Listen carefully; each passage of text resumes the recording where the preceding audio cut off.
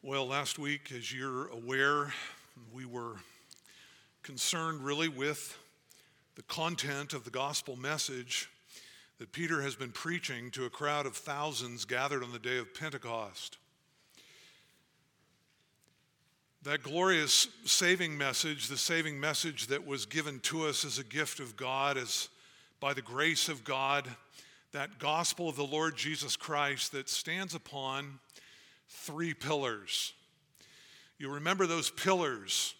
One was the cross, or the sufferings of Christ. That second pillar was the empty tomb, or the resurrection of Christ.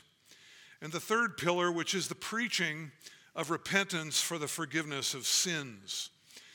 This was the gospel that Jesus authorized in Luke 24, that Paul delivered even to the Corinthians in 1 Corinthians 15, that Christ suffered for sin according to the Scriptures. He was raised for our justification according to the Scriptures, and that sinners must repent and believe the gospel. These are the bones of the gospel. You hear people say sometimes, that house has good bones. What do we mean?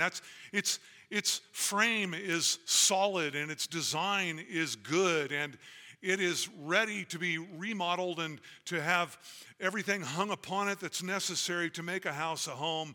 Well, so it is here. We have the bones of the gospel, and each of these truths can be fleshed out to a greater degree. The cross teaches us, for instance, that God is holy, that he cannot countenance sin. It teaches us that men are sinful and that men are in need of a Savior. It teaches us that God will not and cannot remain just if he were to simply sweep sin under a carpet, but there must be payment for sin. We know from the cross that Christ came, the Lamb of God, to be punished in our place, that he stood as a substitute for sinners who would entrust themselves to him. From it, we see that holy wrath has been and will be yet again revealed from heaven by this holy God against sin. The cross teaches us that our sins can be forgiven. What about the resurrection? What about the empty tomb? What does it have to teach us? Well, it teaches us that Christ's sacrifice was sufficient, that all that he claimed to be, sinless, the Son of God, the infinite one who came from heaven to offer himself for our sins, was in fact resurrected from the dead. He conquered death because of his sufficiency, and that there is a fountain for forgiveness now that is open to the defiled, and that death has been defeated, and that there is in fact an assurance and a hope for eternal life. Well, today we want to look at that final piece of what this God-ordained gospel is, namely that sinners must repent and believe the gospel. Before the world began, God drew up a plan for the redemption of sinners, and he took initiative in the giving of his Son as a sacrifice for sin. God raised him from the dead and seated Christ at the right hand of the Majesty on high. All of this and more God did for the salvation of sinners. But what must man do? What is it that man must do in response to all that God has done? Well, that is the issue that is addressed by our text. And we noted last week that all of the Bible is important, but there are some truths that the Bible teaches that are more important. And just in the same way, there are certain truths that supersede others, so there are questions that are more important than others. And in our passage this morning, we see the most important question being asked. And that is, how can a man be saved? It is a question so important and so urgent that it presses down on the heart and the conscience of every man, every woman, and even upon children. What must I do to be saved? How do I flee from the wrath to come? It's a question that cannot be evaded and in some way, shape, or form must be answered by everyone. This question above every question is posed in the very first verse of our text this morning. Let's look together at Acts 2, and we'll pick up in verse 37. Now, when they had heard this, they were pierced to the heart and said to Peter and to the rest of the apostles, "Men, brothers, what should we do?" And Peter said to them, "Repent, and each of you be baptized in the name of Jesus Christ for the forgiveness of your sins, and you will receive the gift of the Holy Spirit. For the promise is for you and your children and for all who are far off, as many as the Lord our God will call to himself." And with many other words, he solemnly bore witness and kept on exhorting them, saying, "Be saved from this crooked generation." So then, those who had received his word were baptized, and that day there were added about 3,000 souls.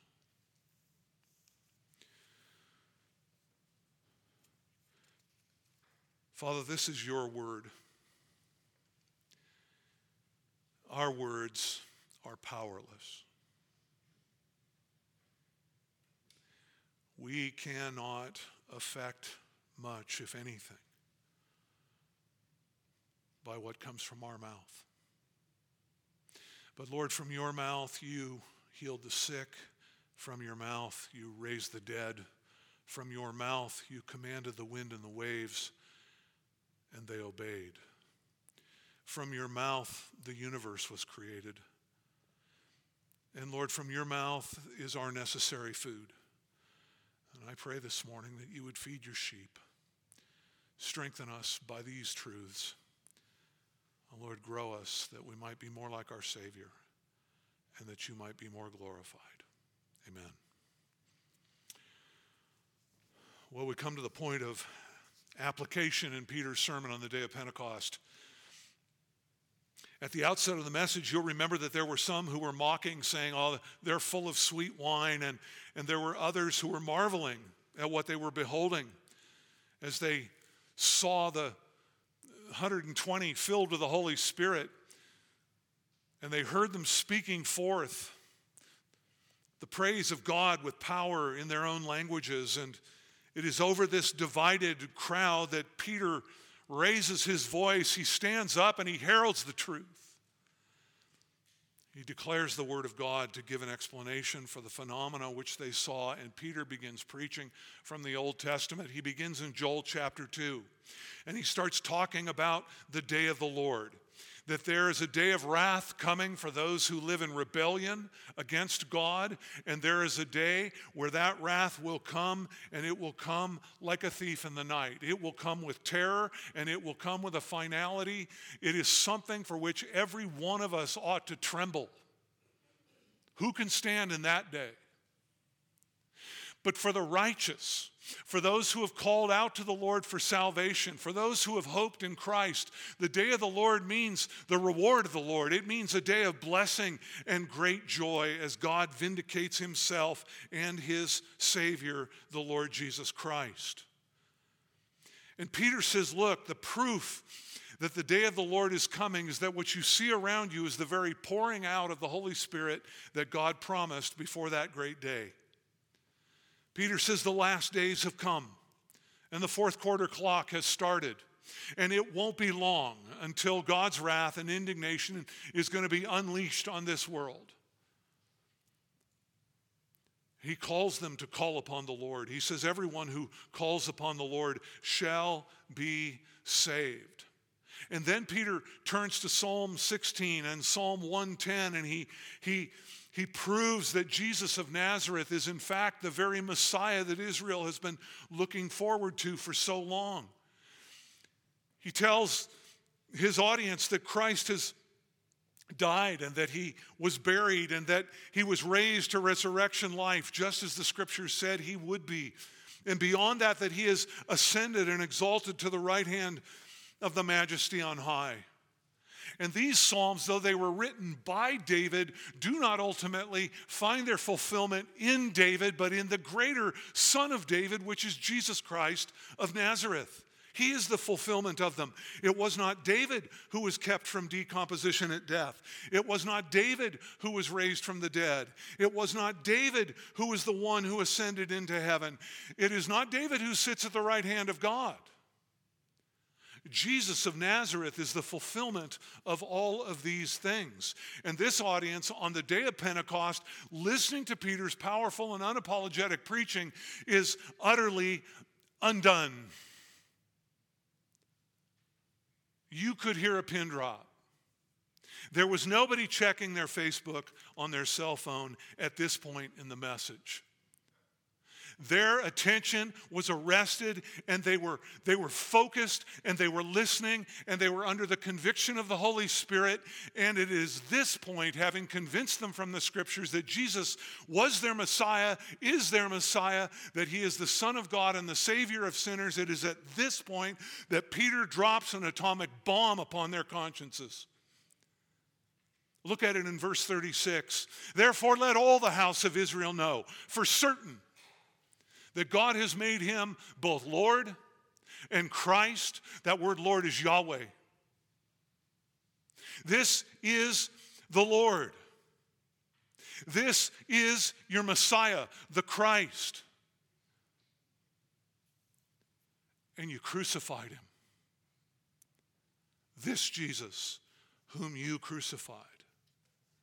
Now, he had mentioned that, you remember, earlier in the message in somewhat of a softer package, because he acknowledged that, well, the Romans were involved in actually nailing him to the cross, and you might even look to God, who ultimately, because of his sovereign and predestined plan, was accomplishing his ends. But here, Peter narrows the focus and brings it right down to their consciences. And he says, this Jesus whom you crucified. This time there is no hiding. He is Lord and he is Christ. This Jesus whom you crucified. Now, when they heard this, verse 37, when they heard what? Well, when they heard all that Peter had preached, but in particular that word that they had crucified the Messiah, panic set in. And this, beloved, is the outworking of what we often quote from Romans 10:17, that faith comes by hearing, and hearing by the word of Christ. This passage, in fact, if you look at it, is bookended by statements about hearing the word. Verse 37. Notice at the beginning, now when they heard this, and look down to verse 41. Those who had received his word were baptized. You see, this passage, this section is bookended, and there is a difference between hearing the word and receiving the word, but in this passage, they mean the same thing. These people had ears to hear. They heard what Peter said. They had received what Peter said. And this is what happens when the Holy Spirit comes and takes the word of God and applies it to the soul of man, to the conscience of man. The Spirit of God is here convicting the world of sin and righteousness and judgment. And what we see is so important for us to take note of, beloved, that sinners must come face to face with their sin. You cannot tickle people into the kingdom of heaven. You cannot give them what they want. You cannot avoid the issues of rebellion and of sin and of the holiness of God. You've got to start there.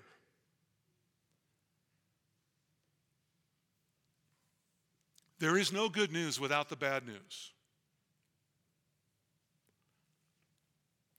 And there is no salvation apart from the indictment of sinners. And Peter, following in the footsteps of Christ, following in the footsteps of the prophets, all the way back, what we have is the reality that God deals with sin. What happened in the garden when Adam and Eve sinned? Did God remain at a distance until they came to conviction and came appealing to him? No. God goes to the garden and calls out sin. He identifies it, he fingers it, and we must take a lesson from this if we're ever to be effective as a church in proclaiming the glories of the good news of the gospel of Jesus Christ. You've got to begin with the misery of the bad news of human sin and separation and the fact that all men are what? Depraved and under judgment. And it's got to get more personal than that. It's got to be this Jesus whom you crucified.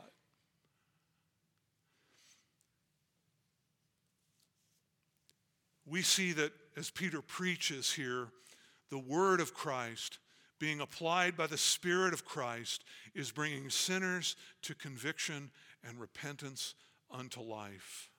And I know that's at the heart of where you're at. You long for everyone to know Christ, don't you? That is your great passion in life.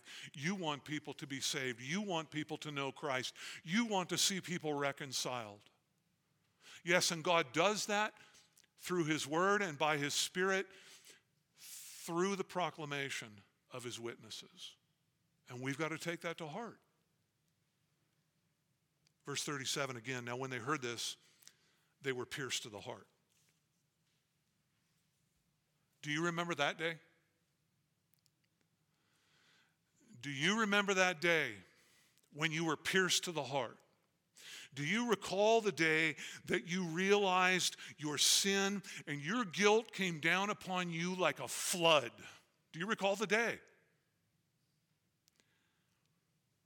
You recall the weight of it? The realization of your guilt? You recognize for the first time your part in the crowd that cried out, "Crucify!" And you realize that the Lamb of God spilled his blood for your soul, and that weight came upon you. You were aware of the certainty of your destruction, and in a sense, it brought about this disorientation and this desperation in your heart. These Jews had PCSD. Peter had preached them, and his preaching had left them with post-crucifixion stress disorder. They were backed into a corner, and their hands were red with blood, and they were guilty of before the court, and Peter's words dropped like a gavel. And each one that the Lord was calling to himself, each one of them were pierced to the heart. This word pierced refers to a sharp pain that's often associated with a deep emotional response. It could be translated stabbed or to cut. They were suddenly stabbed in the heart. They were cut to the heart. The word of God is a double-edged what? Butter knife? No. It is a double-edged sword. In fact, here it is, Hebrews 4:12. The word of God is living, and it is active. Get this, it is sharper than any two-edged sword. You take the sharpest two-edged sword on planet Earth, the word of God, by the power of the Spirit of God, is sharper than that. It pierces as far as the division. It goes deep of soul and spirit, both of joints and marrow, and it is able to judge the thoughts and the intentions of the heart. This word out of Peter's mouth, by the power of the Spirit, pierced their hearts. And they were under conviction of sin in a way that they had never known. They were filled with anxiety, and they were feeling deep remorse. They were experiencing what amounts to the pain of a God-given sorrow that would ultimately lead them to faith in Christ. And every blood-bought sinner knows this sorrow. It is sorrow before salvation. It is the pain before the gain. And it's an excruciating pain, isn't it? But it is good pain. It's the kind of pain that finally gets your attention and sends you to the physician because you know something's wrong. And that's where these people were. And I wonder if you've ever been there. Have you been there? Have you ever known this kind of conviction, the kind of conviction that just you're unglued? You're running somewhere. You've got to find a solution to the problem that you face, your alienation from God. These people were confronted with it, and they understood that they were under judgment. There was no question about it. I'll tell you this, if you ever find yourself there, my friend, do not run from it. Do not take 2 aspirin and wait until it goes away. Jesus said, seek for the light while you have the light. In other words, there is a day when you will seek for him and you cannot find him. There are those who plead for repentance with tears, like Esau, and yet cannot find it. God does not play loose and fast with sin or with people who have an entitled mentality. It is a gift of God if you have found yourself under the conviction of sin. And beloved, have a sensitive conscience and feel the weight of it. And let it drive you to Christ. Let it lead you to the God who can forgive your sin, who can cleanse your conscience, who will love you, forgive you, adopt you, make you his own, give you life that you have never known.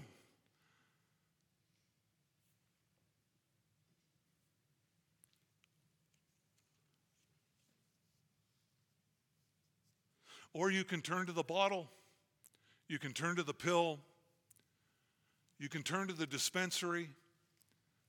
You can buy yourself another car, something hotter, something faster, something taller. And you can keep running down every road that the evil one will offer you, and you will find that every one of those roads, though it's broad, it leads to destruction. Jesus has said it. This isn't me. I'm pleading with you because I'm concerned for your soul. I want you in heaven. Christ shed his blood for sinners. Come to Christ. Come to me all, he says, who are weary and heavy laden, and I will give you rest for your souls. Take my yoke upon you. My yoke is easy and my burden is light. My friend, I tell you this day, if you will let go of your sins, if you will let go of serving self and you will cling to Christ, you will have the greatest treasure you have ever known. Conviction of sin is the gift of God to alert you to your need of forgiveness. And these men and women and children were destined for judgment, and they knew it, and there was no way out, at least as far as they could see. And what had been done was done. They had crucified him. He was buried, he was raised, he was returning, and they were guilty. And it is from that place, that hopelessness, staring eternal torment right in the eyes, that one is confronted with that ultimate question. What must I do to be saved? How do I fix this?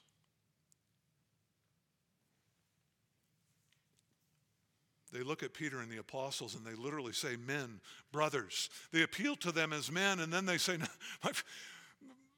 my fellow Jewish brother, look, again, Christianity is as Jewish as it gets, all right? And they look at him, men, brothers, what shall we do?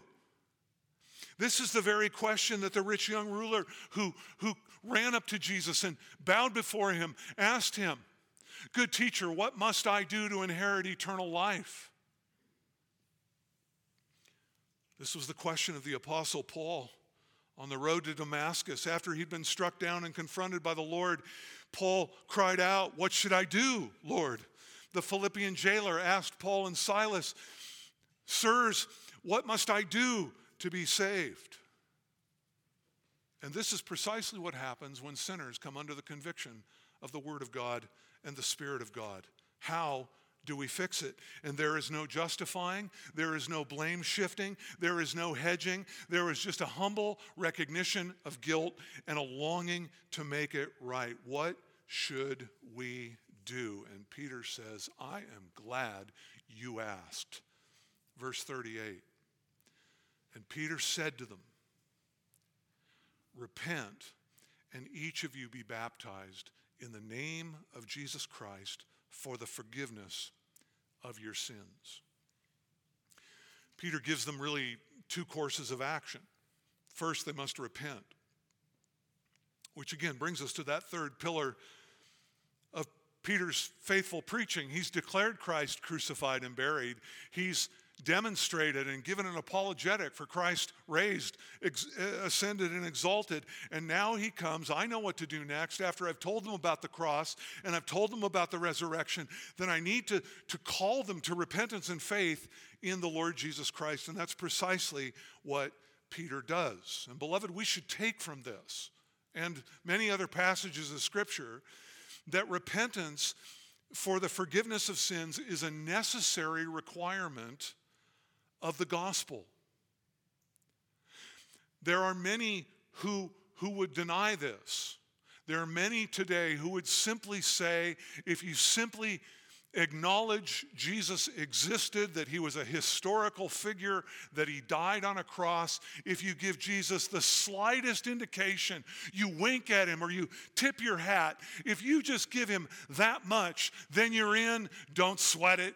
Go lead your life. That gospel is a damnable gospel. That gospel will never get you to heaven. That is not the gospel that Jesus preached. The gospel that Jesus preached demands repentance. Salvation is not found by accepting Jesus into your heart. Salvation is not found by trying God. Salvation is not found by playing around at church or sort of tacking on Jesus to your life and then just moving on. Salvation is only and always extended to those who turn to Christ in genuine repentance. Jesus does not forgive unrepentant people.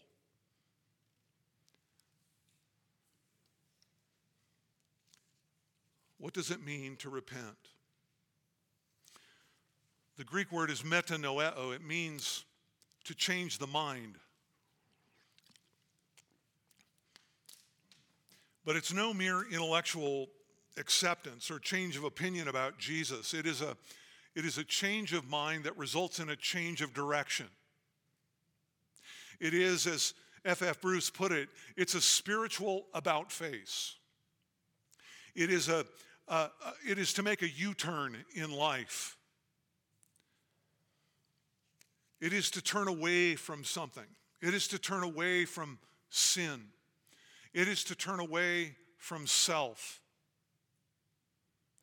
It is to turn away from self-serving, from self-reliance, from self-satisfaction, from self-promotion, from self-rule, from self-confidence, from self-determination, from self-esteem. It is to turn away from all of that, and it is to turn toward God. It is to turn toward God with humility of heart, with love for him, to live for him. With love for him, to live for him. Your life now is no longer about yourself. He is the hub of your universe. He is the center of your world. He is the one whom you serve. He is the one to whom you are loyal. He is the one who is your life.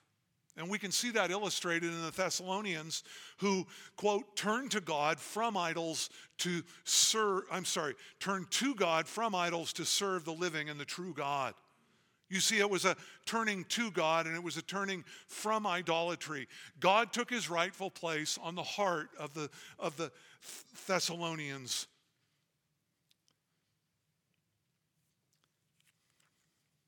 In the words of Jesus, repentance is to deny yourself, to be done with you, to take up your cross and to follow him. It is to turn away from self, to obey him, and to follow him. It is, if you will, to give over the reins of your life to the Lord Jesus Christ. And again, I wonder, not just if you've known the kind of conviction that these people knew, but have you come to that point in your life where you have turned away from serving self? As it says in 2 Corinthians 5, that Christ died so that they who live, that is, those who are spiritually alive, might no longer live for themselves. That's the way you come out of the womb. You're just living for yourself. He died so that they who live might no longer live for themselves, but for him who died and rose again on their behalf.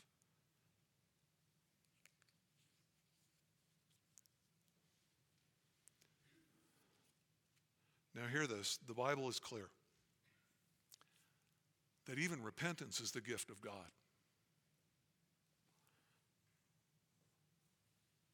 And if you're unrepentant, and you want to be repentant, plead to the God who gives repentance. Pray that he might convict you. Pray that he might soften your heart. Pray that you might turn away and be done with yourself. Acts 5:31 says that God, actually Christ himself, grants repentance to Israel and forgiveness of sins. Acts 11:18, God has granted to the Gentiles also the repentance that leads to life. Romans 2:4, it is the kindness of God that leads you to repentance. 2 Corinthians 7:10, there is a sorrow that is according to the will of God. That whole passage is about true repentance and distinguishing it from false. 2 Timothy 2:25, God is the one who grants repentance, leading to the full knowledge of the truth. But Peter, how can God command what we must do? How can you, Peter, require of me something that God gives as a gift? And again, I say to you, brother, you've got to give it up.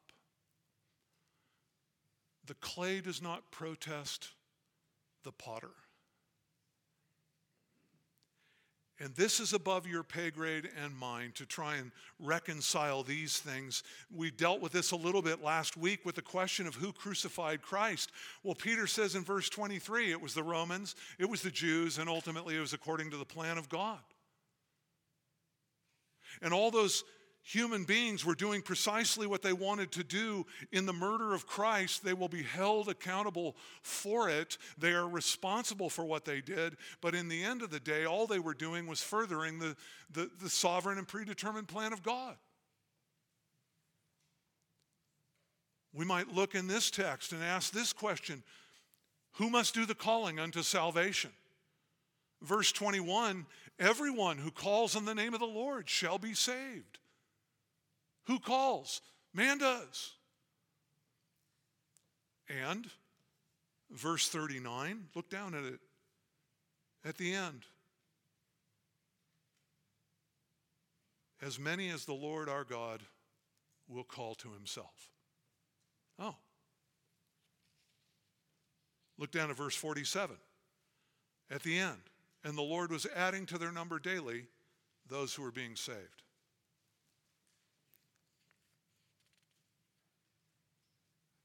Is man responsible or is God sovereign? Spurgeon was once asked how he reconciled divine sovereignty and human responsibility. He answered, I wouldn't try. I don't reconcile friends. It's a good answer. And Peter's certainly not troubled by such questions. He was given the charge by Jesus to preach repentance in Christ's name for the forgiveness of sins, and he's simply obedient to the commission. And he commands them then, repent.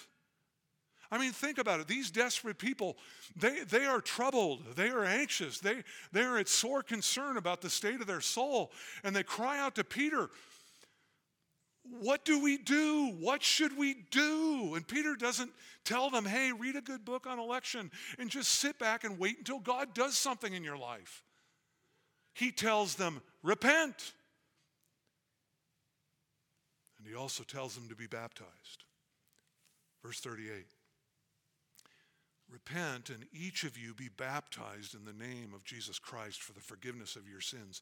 And we need to be careful here.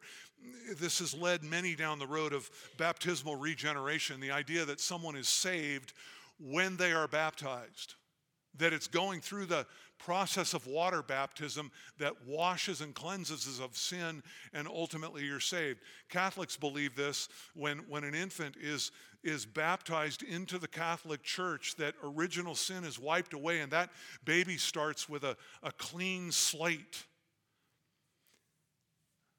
That is wrong, for lack of a better word.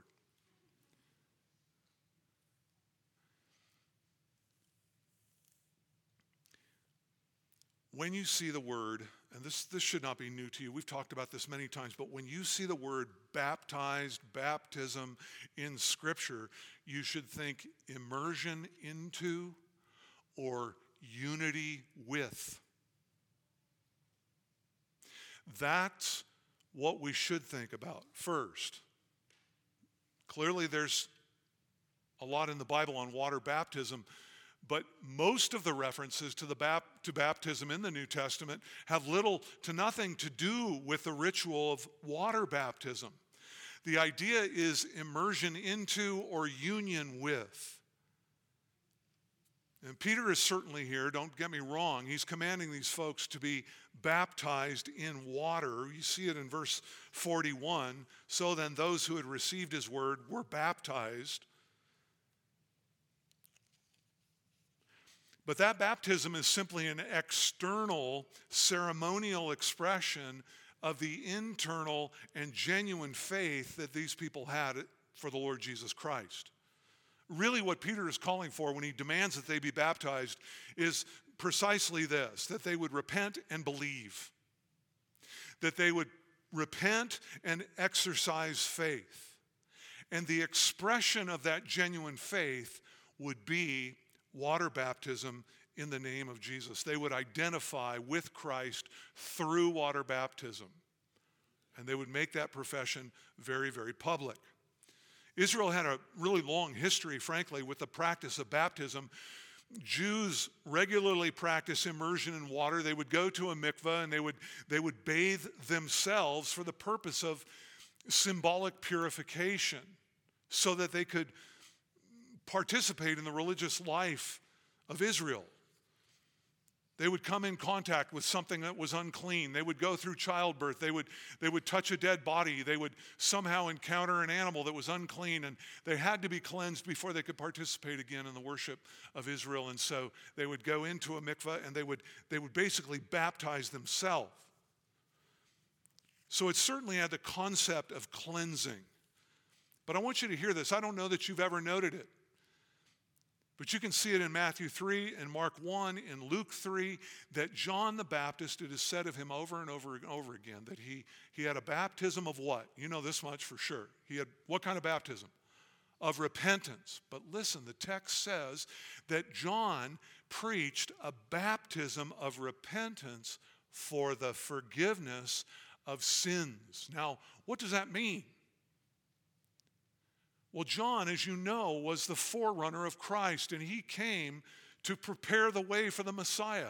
And he was declaring that through baptism, people who would be baptized by him would be getting ready and getting prepared for the one who would come, who would give his life as the Lamb of God for the sins of men, and they were getting baptized in preparation that their sins might be forgiven them through the sacrifice of the Messiah. So don't get it wrong. Baptism does not cleanse. It cannot cleanse of sin. Peter, in fact, in his first epistle, chapter 3 and verse 21, writes, baptism, get this, don't hear me out. Baptism now saves you. It does? Yeah. Baptism now saves you. Not the removal of dirt from the flesh, but an appeal of a good conscience to God through the resurrection of Jesus Christ. Do you see it's union with Christ that saves? It's immersion into Christ that saves. And water baptism is just the outward expression of that. Water baptism could remove dirt on the outside, but only Jesus can remove the dirt on the inside. So John prepared the people for that Messiah who would come, who then promised what? To baptize his people with the Holy Spirit. And that's what happened on the day of Pentecost. And so Peter is preaching at this point, and he says to them, listen, this is the day that John the Baptist was talking about. This is the day that John was speaking of, and each one of you then must be baptized in the name of Jesus Christ. Now that is a loaded phrase. They were to express publicly their association with Jesus Christ. Jesus of Nazareth, who is the Christ, the Messiah. Remember, Christ is not his last name. He was the Messiah.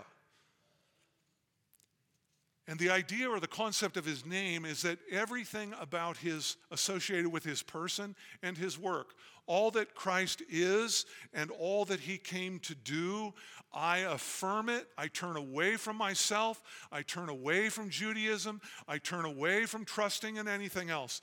When it comes to salvation, Jesus is my man. He and he alone, the Son of God, the mediator between God and man, the Lord, the man, Jesus Christ, that perfect God-man given for my salvation. I associate with him. This was a very visible personal thing, each one of them being baptized. And again, I need to remind you of the cost of this sort of thing. In Israel, to publicly declare your loyalty to Jesus of Nazareth, the cost of that couldn't be higher. They were cut off from all of Jewish worship. They were cut off from the temple. They were cut off from their local synagogue. They were cut off from Israel. They were cut off from their families. They were cut off from the social sphere in which they lived. They were not even given the power essentially to buy and to sell. I mean, life was over if you associate with Jesus.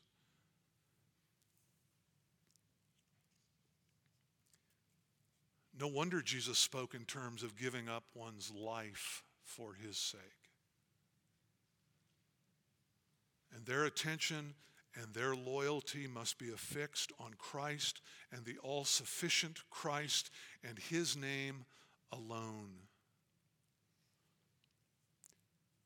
And then Peter promises them a gift. He reminds them of a promised gift, would probably be a better way to put it. At the end of verse 38, he says, and you shall receive the gift of the Holy Spirit. And again, here's another potential stumbling block. We're not building here, we refuse to do it, a doctrine of subsequence. I have a hard time with that word. Subsequence.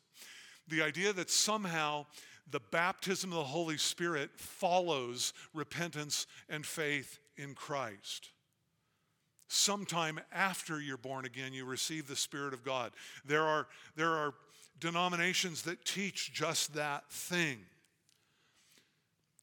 Acts, you remember, is a unique book, and this is a unique period in salvation history, and there are reasons that we see believers in the book of Acts being baptized after it's stated that they were saved, and that is all because of a bunch of unique purposes that God had for this time. And I'm not going to take you back through all of that. We spent 4 weeks on it. What Peter is telling his audience is this, as he persuades them to believe. It's simply this. Look, when you believe, when you trust in Christ, when you repent of your sin and turn to Jesus for salvation, you will receive the very personal indwelling of the Spirit of God. Which again, how easy that is to overlook. And how easy it is to forget all that the Spirit accomplishes in our lives.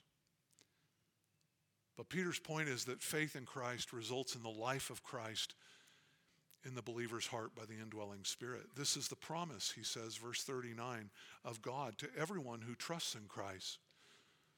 For the promise is for you.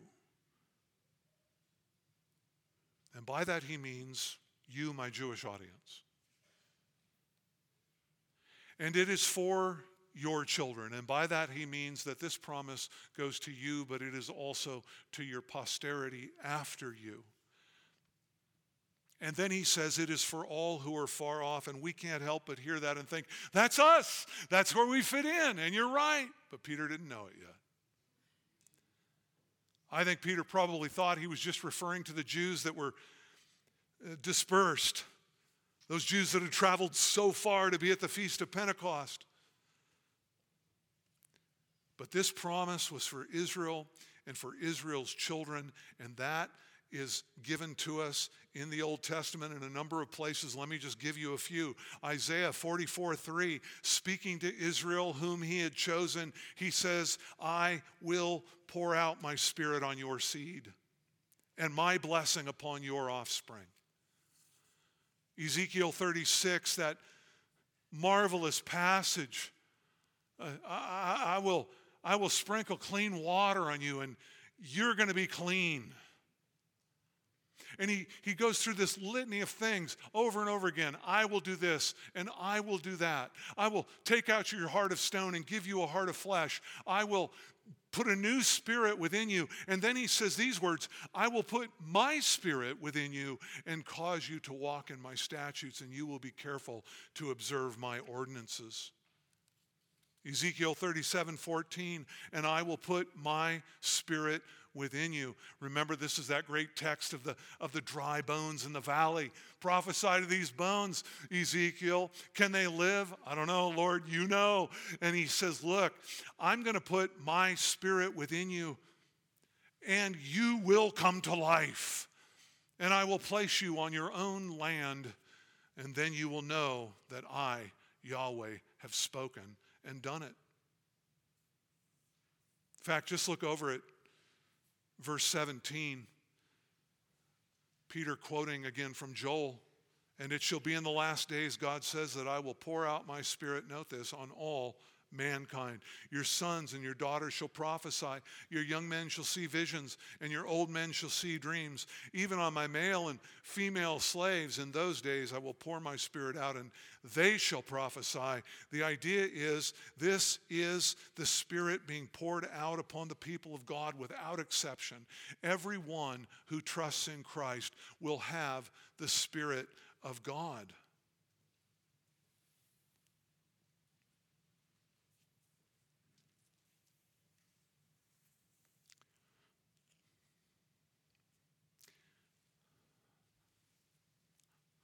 Luke wants to wrap this up, so we will too. Verse 40. And with many other words, he solemnly bore witness and kept on exhorting them, saying, be saved from this crooked generation.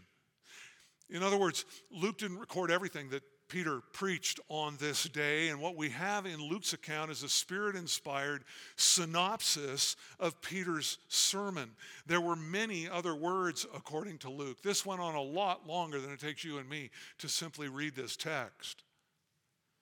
But one thing that was evident to everybody who stood there before Peter was that A, he was preaching the word of God, B, he was calling them to account, and C, he was blood earnest. He was as serious as a man can be. Steve Lawson says gravitas, gravity, weight, is the single most important characteristic in the preacher's preaching, humanly speaking. Nothing light, nothing silly, nothing shallow, nothing trifling. Paul commanded Titus, when preaching, he says, look, these things speak and exhort and reprove with all authority. Let no one disregard you. Brothers and sisters, is that your vision of the kind of preaching you want to sit under? Is that your vision of the kind of preaching you need, that I need? Would you be willing to countenance for 2 seconds a preacher who would not let you disregard the word of God he was preaching? Or is it, and I know this, I shouldn't even ask the question because you're here. But so many in our day, just like a feather in their ear, something to tickle, something to allure, something short, something pithy, something powerless, utterly powerless. Peter preaches like a dying man to dying men. And he has upheld the truth of the Word of God, and he will not be disregarded. This is why Paul asked for prayer in Ephesians 6:20, and in Colossians he he asked the church, pray that I might speak the word boldly as I ought to speak. There is a wrong way to proclaim the truth. Boldness is what we need, beloved. And Peter preaches this way, and so should we. And the text tells us, and he kept on exhorting them. He wouldn't back off. I love Paul's words in 2 Corinthians 5 when he says, look, as an ambassador for Christ, I'm not above begging you to be reconciled to God. I beg you. Some will mock, but some, beloved, will be saved. Praise the Lord for verse 41. So then, let's wrap all this up. Luke says, those who had received his word were baptized. And that day there were added about 3,000 souls. It's amazing, isn't it? That a sermon like this would see a response like that. I had a professor in seminary look across the class and he said, "Men, you're not any good at all until you preach 200 sermons." Tell Peter that. This is his first. I was tempted to title this message, Peter Goes Fishing, because what a catch. I'll save that for another day. Maybe next week. Never know. You see, Luke has a purpose in all that he's recording here by the power of the Spirit, by the inspiration of the Spirit. Luke wants us to remember that Jesus has called us to bear witness of his saving work. Luke wants us to see that what Christ commissioned us to do is in fact, by his power and his Spirit, effective for accomplishing those purposes. That Christ is building his church and nothing can stand against it. Beloved, he wants us to understand that the Lord who saved us has given us a clear and a powerful and a glorious gospel. We need nothing more. You don't have to be clever. You don't have to be super smart. You don't have to come up with a lesson. You just need to be faithful to articulate what he's given to you. Have I made the case from Scripture that Peter did nothing more than follow the Lord's instruction to proclaim the suffering of Christ, the resurrection of Christ, and repentance for the forgiveness of sins? It's crystal clear. And if you didn't get it this time, you'll get it over and over and over again through the book of Acts because we need it. Beloved, we must learn to proclaim the word of God unapologetically. For it is the power of God unto salvation. You are not. I am not. Peter is not. We have got to learn, like Peter, to confront the sinner's sin. We've got to learn, like Peter, to preach Christ crucified, risen, exalted as Lord and Savior. We've got to learn to tell people of Christ's return and to warn them of the wrath to come. We've got to boldly call sinners for repentance and urge them in faith. We've got to urge sinners to call upon the name of the Lord so that they might be saved. You say, yeah, right. Proclaim those things. Proclaim those things we're told, and no one will come. No one will be saved. No one will look to Christ. The cost is too high. The gate is too narrow. The road is too difficult. And MacArthur states this so well, quote, much present-day evangelism seeks to make coming to Christ as easy as possible. Many today would be appalled that Peter made the cost of coming to Christ so high. How could he expect them to turn their backs publicly on their culture? How could he ask them to risk becoming outcasts among their families and society?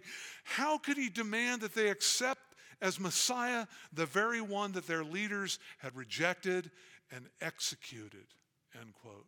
And that is exactly right.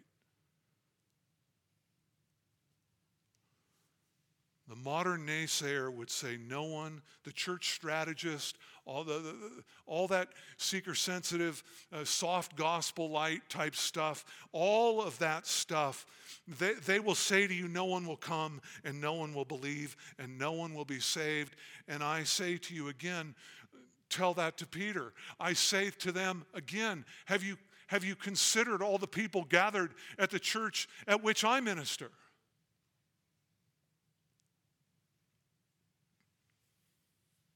You're not no one. We're not no one. Did you or did you not come to grips with your sin as they were exposed by the Spirit of God and the Word of God? You did. And was Christ publicly portrayed before you as crucified, risen, and exalted? And did you not have anxiety of heart? And did you not think to yourself and then cry out to God, what must I do? Did you not take that message, which is foolishness to the unbeliever and to those who are perishing, but it is the wisdom of God. It became the wisdom of God to you. And you said, amen, it's true, I bow. Lord, forgive me. And you called out on the Lord for salvation, and he in fact saved you. Brothers, sisters, you're not nobody responding to that kind of message. People do in fact get saved in this generation. There is a world out there that needs our preaching. Christ has given us that message.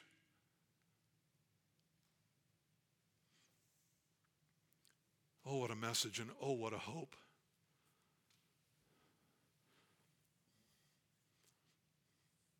And the word of the cross is in fact foolishness to those who are perishing. To some you will be an aroma of death to death, but to others, beloved, we will be the aroma of life to life. To those who are being saved, it is the power of God, the wisdom of God.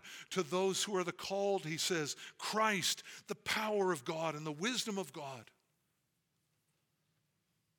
Is there anybody in here who would raise their hand and say, no, the reason I came to Christ, you would not believe the messenger. He was so persuasive. She was so effective in the way she, like a physician, a spiritual physician, applied the truth to my soul. He was so clever. He caught me by surprise and I found myself kneeling before the cross. None of you would say that. It's the work of God and the Word of God through the people of God.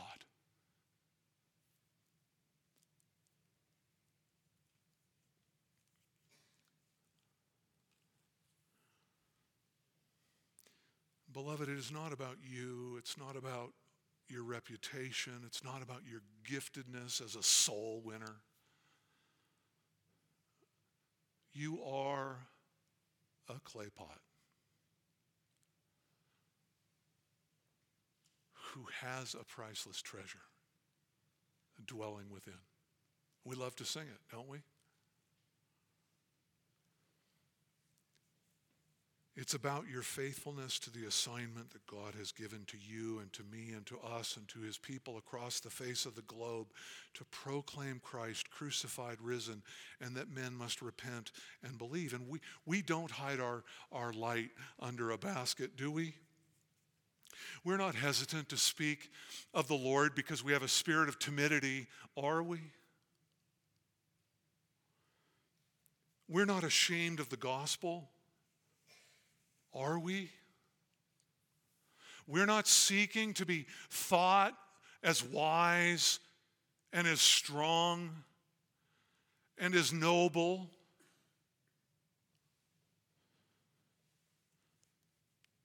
I know. Me too. And we struggle mightily here.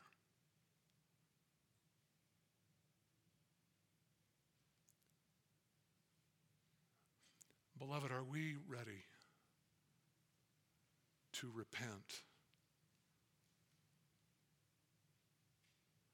of our shame and our timidity and those tongues which cleave to the roof of our mouth and those lips that are pursed and tight, where we're just so terrified of letting others know that we publicly identify with Christ and that there's salvation in no other name?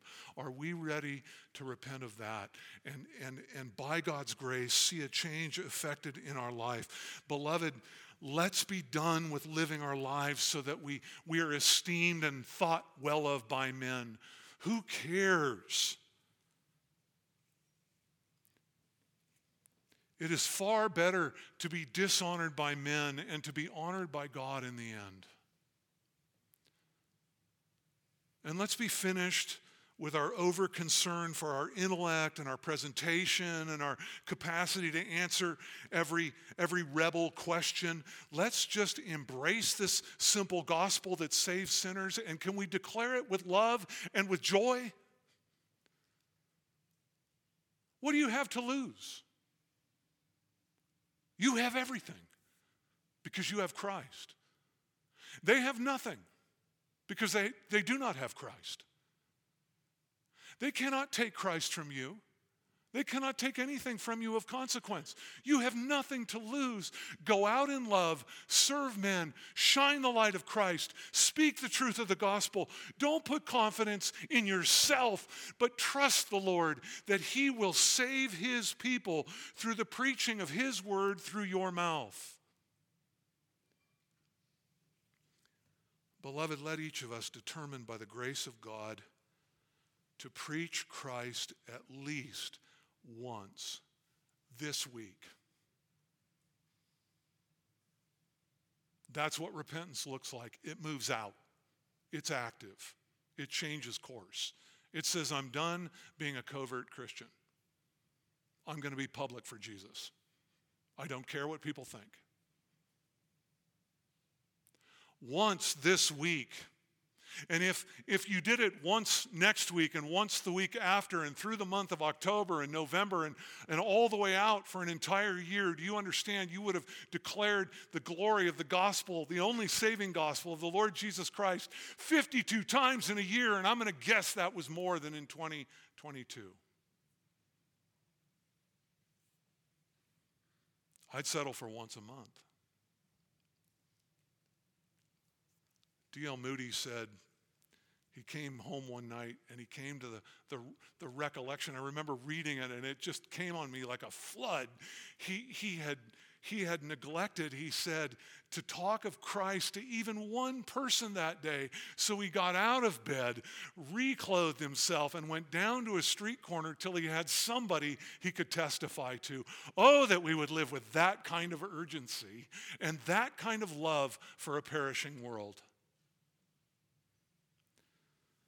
Beloved, by the word of God and through the people of God, according to the power of the Spirit of God, may we see God adding to our number daily those who are being saved. Not to us, O Lord, not for our glory, but for the glory of his name. Let's pray as the music team comes forward. Our Lord, we're humbled at the obedience of Peter here, his boldness, his courage, his willingness to stand before thousands. Lord, we thank you for it. We know what a weak man Peter was. We know how timid he was. We know how fearful he was. We know that he cowered before even a little servant girl denying you, and yet by your power in his life, you turned a fearful man into a mighty man of God, who declared your truth to the salvation of many by your grace. And Lord, that you would do that in our midst. Again, that we might see many added to the hallelujah chorus and all that to your glory. In Christ's name, amen. For by grace you have been saved through faith. And that not of yourselves, it is the gift of God, not as a result of works, so that no one may boast. For we are his workmanship, created in Christ Jesus for good works, which God prepared beforehand that we would walk in them. Beloved, go this week. Enjoy the Lord your God. Delight yourself to testify of him by the way you live and the things you say. And know that that is God working out those works which he prepared beforehand that you would walk in them. Let your heart be filled with joy in obedience to Christ, our Lord and our Savior. God bless you.